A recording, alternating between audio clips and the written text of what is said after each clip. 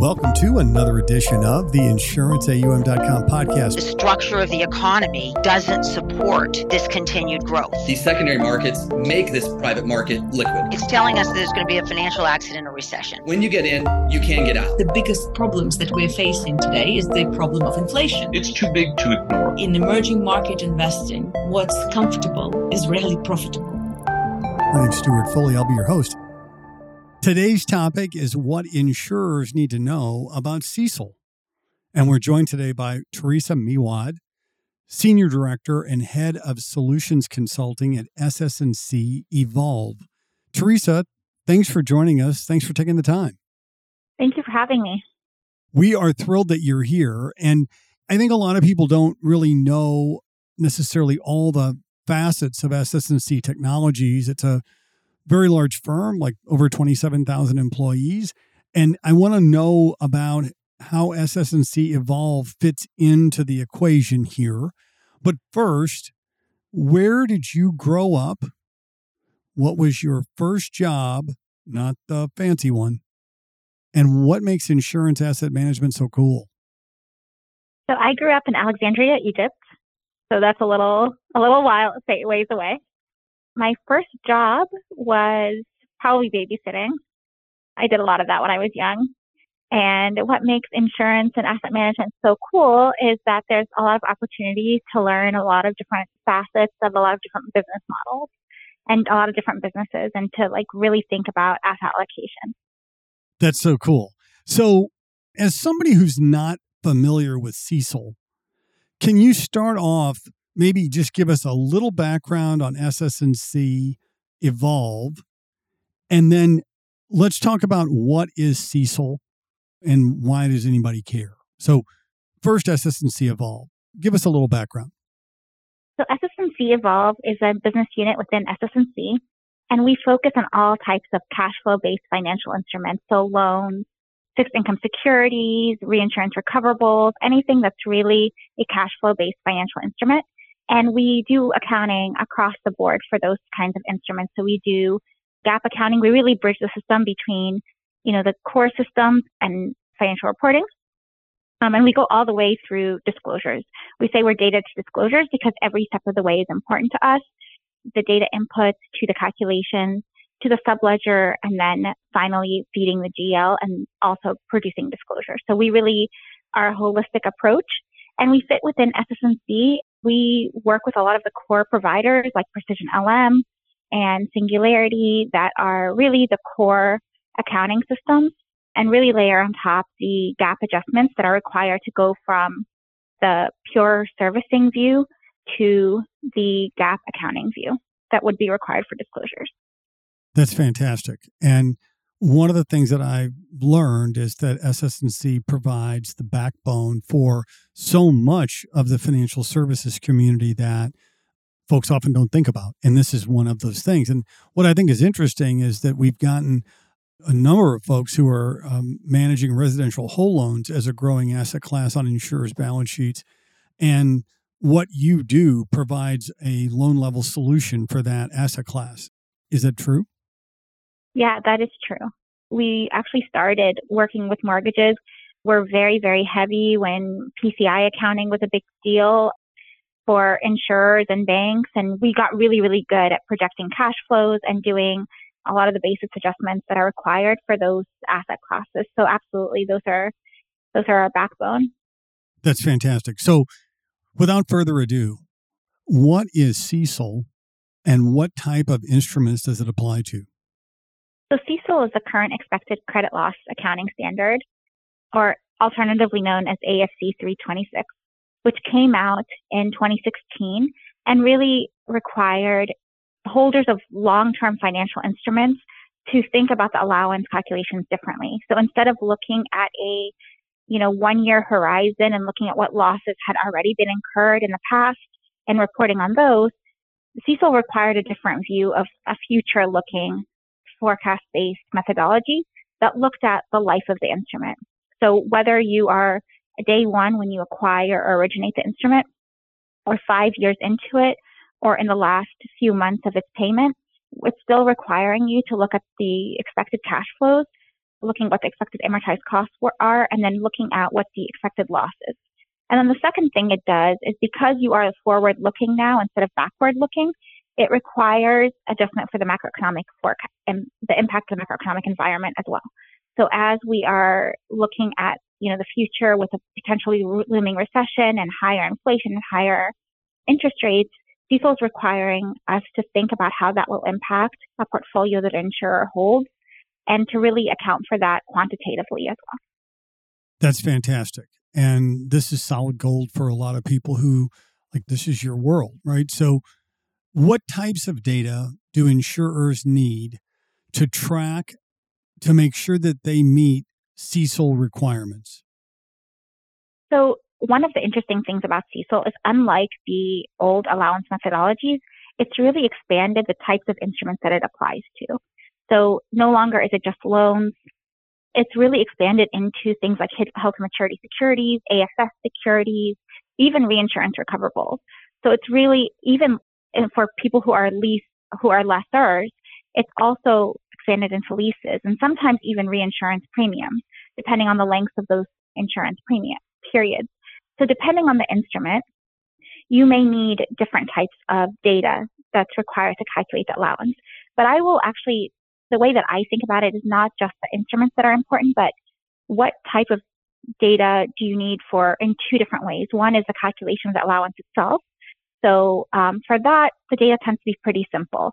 You need repayment terms because you need to know the life of the instrument, and you need to know what the current amortized cost is, so you have something to compare that to.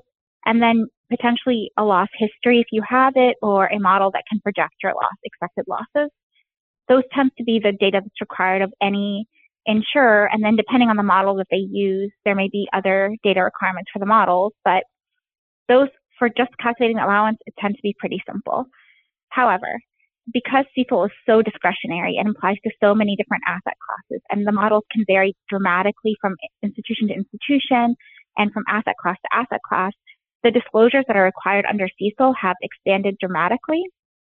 So the disclosures require a lot of additional data. So we're seeing a lot of people disclose things like, what is the average life of the instrument? How are they segregating their assets so that they can apply a model to them? What kind of credit attributes are driving the portfolio? Is it, your credit, an external credit risk rating? Is it delinquency? Is it geographic location? So those things are now needed for disclosure, as well as things like vintage, any charge-offs that are being taken during the period, the amount of time that an asset has been underwater. So those are the kinds of things that are required for quantitative disclosures. And then CECL also, to make things even more complicated, requires a qualitative narrative around what's driving the allowance.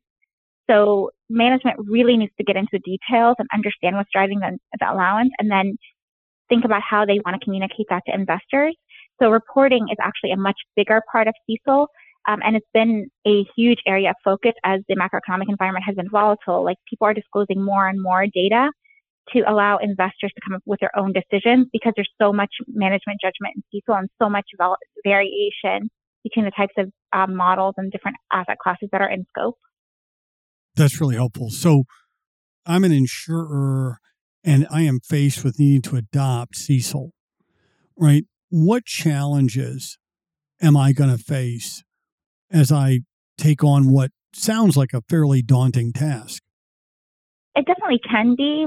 I would say that there are ways to definitely reduce the kinds of challenges, like thinking about the process holistically. But there is definitely a couple of challenges that we see across the board. So the first is really recognizing that CECL is a fundamental change from the incurred loss model. Originally, when CECL came into play, a lot of people thought of CECL as just taking the incurred loss methodology and making it longer. But that's actually not true. When you look at what insurers should be thinking about is, it's not just a pivot from a short-term horizon to a long-term horizon. It's actually a fundamental pivot from a backward-looking model to a forward-looking model, and that it actually requires now the incorporation of economic data. And what that means is that there's actually many, many drivers of the change in allowance and of the allowance itself. So previously, under the incurred loss model, it was pretty simplistically a rate volume analysis that could account for the allowance for the period and the change in allowances. But now you have many different drivers, such as the life of the instrument, the macroeconomic conditions, things like that. So really understanding that it's a fundamental change and you'll need a fundamentally different process is the first one. The second is, data input complexities.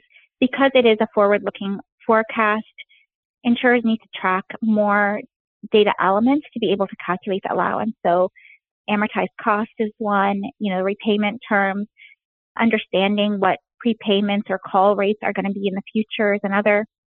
Thinking about what the drivers of inherent credit losses in the portfolio really are, because sometimes the history is not reliable because we're in such a different macroeconomic environment. So that kind of data input complexity is really important. And then third, I would say, really importantly, there's a lack of standardization. So even though one of the really great things about CECL and one of the really horrible things at the same time is that it is a concept-based standard. So it really allows a lot of management discretion, management judgment. And that's led to a lack of standardization. And it seems like regulators and auditors are getting comfortable with that. But that is something that is a challenge for insurers because they're not able to compare themselves to others as easily. So that's definitely something that will come into play. And then fourth, making sure that the models and requirements are understood and that they are being applied appropriately. CECL is a brand new standard. The first wave of adopters really applied it only 4 years ago. And so things like post-implementation reviews are still going on and requirements are evolving. And then so the models are also changing and adapting to the fact that the past does look different in the future and has since the adoption because it was adopted during the middle of the pandemic, unfortunately. And going along with the models and requirements, it's really important to understand what kind of trade-offs you're making when it comes to selecting a model. So one thing that my mentor always told me is all models are wrong, but some models are useful. And so you want to make sure that you're picking a useful model and that it's accounting for the things that are inherently difficult, but that you're making trade-offs that are conscious. So a lot of times insurers are picking a model because of the name of the model provider, but it's a black box and they don't know what's going on in the model. And so it's very hard to explain. It's very hard to understand if they update their model, for example, or they're picking a model where they have a lot of flexibility in terms of what they're picking as economic drivers for each instrument or each asset class, but it's not supported by the vendor and the vendor's not helping with explaining what the changes are. And so it's left to management, and that's a very hard model to support. So finding, the right balance and what your specific team can handle is really, really important. And then finally, disclosures are also a challenge. We talked about because of how much flexibility there is, the disclosures and explaining what's driving the allowance period to period is becoming more and more important and much less understood if you have a black box model or if you have a model where there's so much flexibility in what you pick as the variables that it's very hard to explain why you landed where you landed. So those kinds of things are really important and they're really emerging as challenges for insurers and other financial institutions that even have potentially have adopted CECL for years now. So I've been writing notes feverishly while you were talking, and I've got, so challenge 1, fundamental pivot from the previous incurred loss model. 2, data input complexities. 3, a lack of standardization. 4, models and requirements that are still evolving. And 5, disclosure requirements. So those 5 challenges, you mentioned the selection of a CECL model and a CECL provider. If I'm in that situation and I need to make that decision, what consideration should I be thinking about? And what mistakes have you seen others make that you could help me avoid? So the first thing I would do is really think about CECL as a process and an accounting standard first, and then as a model second. So what I mean by that is really think about what controls will you need to have in place? How much time is it taking from your team? How many points of reconciliation will you have? So that's something that's really important. And then when you're picking a model, I would say there are 2 very important things. Is how much flexibility do you have in the model? So you should have some flexibility, of course, to be able to exercise management's judgment, know the trade-offs between the flexibility and the supportability of that model and how much effort it's going to take for your team to address auditor questions and regulator questions. So if you have a model where you're really picking each individual, so like let's take loans, for example, CRE loans, because that's pretty big in insurance.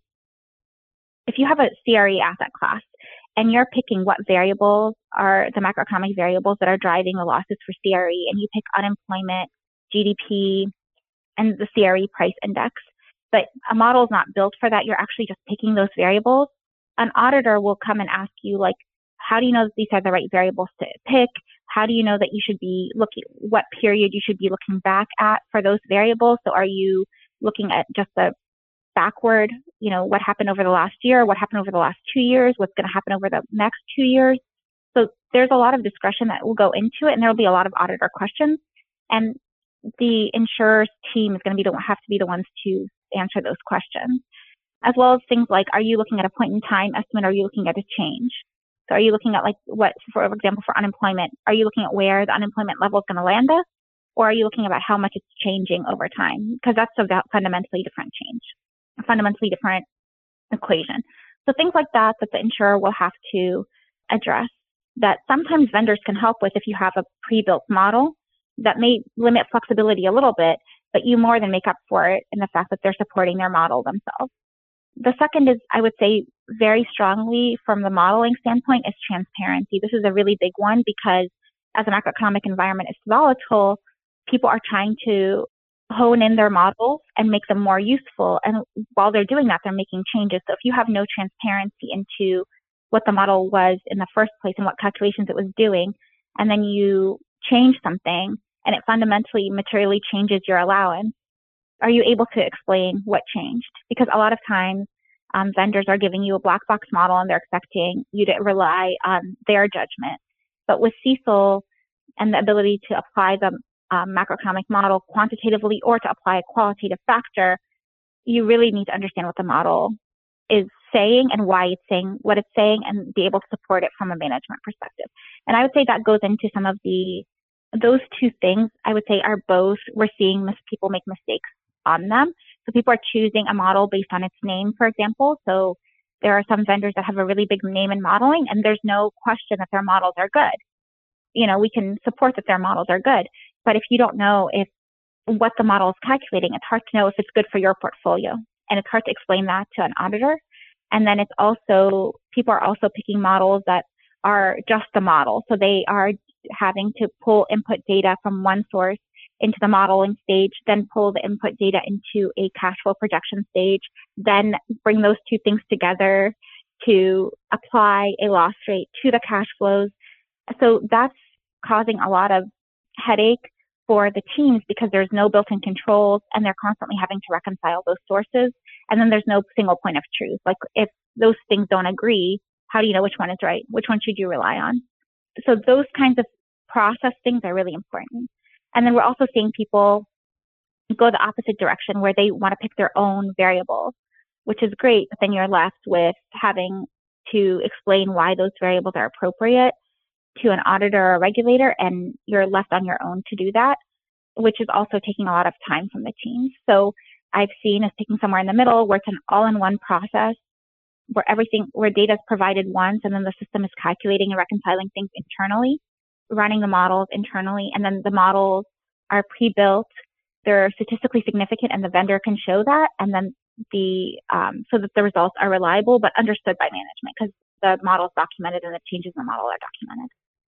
Yeah, I think it stands to reason that the regulator and NAIC staff want to know that you know the risks that you're trying to assess, right? And what's being fed into those models, because that's ultimately the regulator is concerned about your ability to keep track of your risks, right? So how have you seen CECL impact insurers to this point? So there's a couple of different ways. One is it's adding, of course, additional complexity to their calculation. So having their internal teams have to understand a new standard and having to understand a new process of doing things definitely is impacting their back office. But from a more positive standpoint, they're getting their insurance, finance, risk, data all in one place. So they're able to do things to do the types of analysis that they haven't been able to do before, and to provide that analysis to a host of stakeholders. So investors are really interested in CECL results. It's telling them a lot about the credit quality of the portfolio that insurers are holding across a multitude of different asset classes. And then because there's so much disclosure, they're able to compare themselves to other insurers very much more easily. And then third, because they have a life of instrument projection that's now taking into account macroeconomic variables, hopefully from a trusted source, that's helping insurers really understand what the underlying credit quality of their portfolio is and what the drivers of the change in the credit quality of the portfolio are, so that they can make better asset allocation decisions. Obviously, there's a lot of goals that asset managers are looking at from an insurance perspective. And so when you're making decisions, it's helpful to know over the life of the instrument where our credit losses lie, when are they going to be taken, when do we expect them, so that they can manage the portfolio risks and the portfolio rewards appropriately. So, Theresa, do you think that the NAIC adopts a CECL loss allowance model similar to GAAP, or do you think they're going to stay more with the current impairment model? So that's really the big question. We know so far that the NAIC has no immediate plans to adopt CECL, but they have been doing outreach to the industry to get feedback from all types of stakeholders around what they want to see and how they would feel about CECL adoption. They've indicated that they don't have any immediate plans to adopt, but they are waiting for the next wave of CECL filers who are adopting this year to do the next wave of questions. And while they may not adopt the entire standard, we have seen in the past where they may adopt portions of the standard. So maybe not the whole concept of life of loan and an economic model, but maybe just the life of loan concept would be something, or an incorporation of the economic forecast, maybe another. So they may go one way or they may adopt completely. They may stay with the current standard, but more likely they'll end up somewhere in the middle. So if I'm an insurance company and I'm having to deal with CECL, what parts of it can SS&C help me with? We can help with everything. We are an end-to-end CECL solution. So our platform accounts for all the instruments that you would need to be accounted for under CECL, whether that's loans, HTM securities, AFS securities, even reinsurance recoverables or premiums even. We can take care of all of that, and we do for several clients. We do the cash flow analysis for the life of the instrument. We apply the macroeconomic model, which is third-party validated and documented, so that you don't have to worry that the model is actually working. We also allow for management judgment to be layered on top of the model at any level possible. And we have a best-in-class analytics and reporting tool that has all the CECL required disclosures that are built in, click button out of the box. Once you're done with your process and you're comfortable with the results, it automatically feeds your disclosures, so you can just export them from the system in either Excel or PDF format, and then put those directly into your Ks and Qs. And that dovetails seamlessly with Singularity, right? Singularity and Precision LM, correct? Yes. Very cool. Absolutely. All right, so I've learned a tremendous amount. I honestly didn't know what CECL meant when we started this podcast, so you've done a lot of good for me. I want to offer you 2 questions. You can have the option of answering either or both. Here we go. What's the best piece of advice you've ever gotten? And or who'd you most like to have lunch with, alive or dead? Ooh, those are both tough questions. I'll answer the lunch one. Okay. I'll have lunch with Snoop Doggy Dog. I love that. Would you want Martha Stewart to join or no? They're like friends, if right? she's available. If she's available. Yeah, heck yeah. But the reason I want to have lunch with him is because he's reinvented himself so many times. Like, it's almost unrecognizable from where he started to where he is now. So I'm fascinated. It's just, you're so right. He is such a phenomenon, right? It's like, yeah, and he has such universal appeal. He has appeal across the age spectrum. He has a tremendous brand, and I second that one. I'd love to have lunch with Snoop as well. So thanks so much for being on. I really appreciate it. I've learned a bunch today, and thanks for taking the time and sharing all this information with us. Thank you so much, and thank you for your time as well. My pleasure. We've been joined today by Theresa Meawad, who's the Senior Director and Head of Solutions Consulting at SS&C EVOLV, part of SS&C Technologies. Thanks for listening. If you have ideas for podcasts, please shoot me a note at podcast@insuranceaum.com. Please like us, rate us, and review us on Apple Podcasts, Spotify, Google, Amazon, or wherever you listen to your favorite shows. My name's Stuart Foley, and this is the InsuranceAUM.com podcast.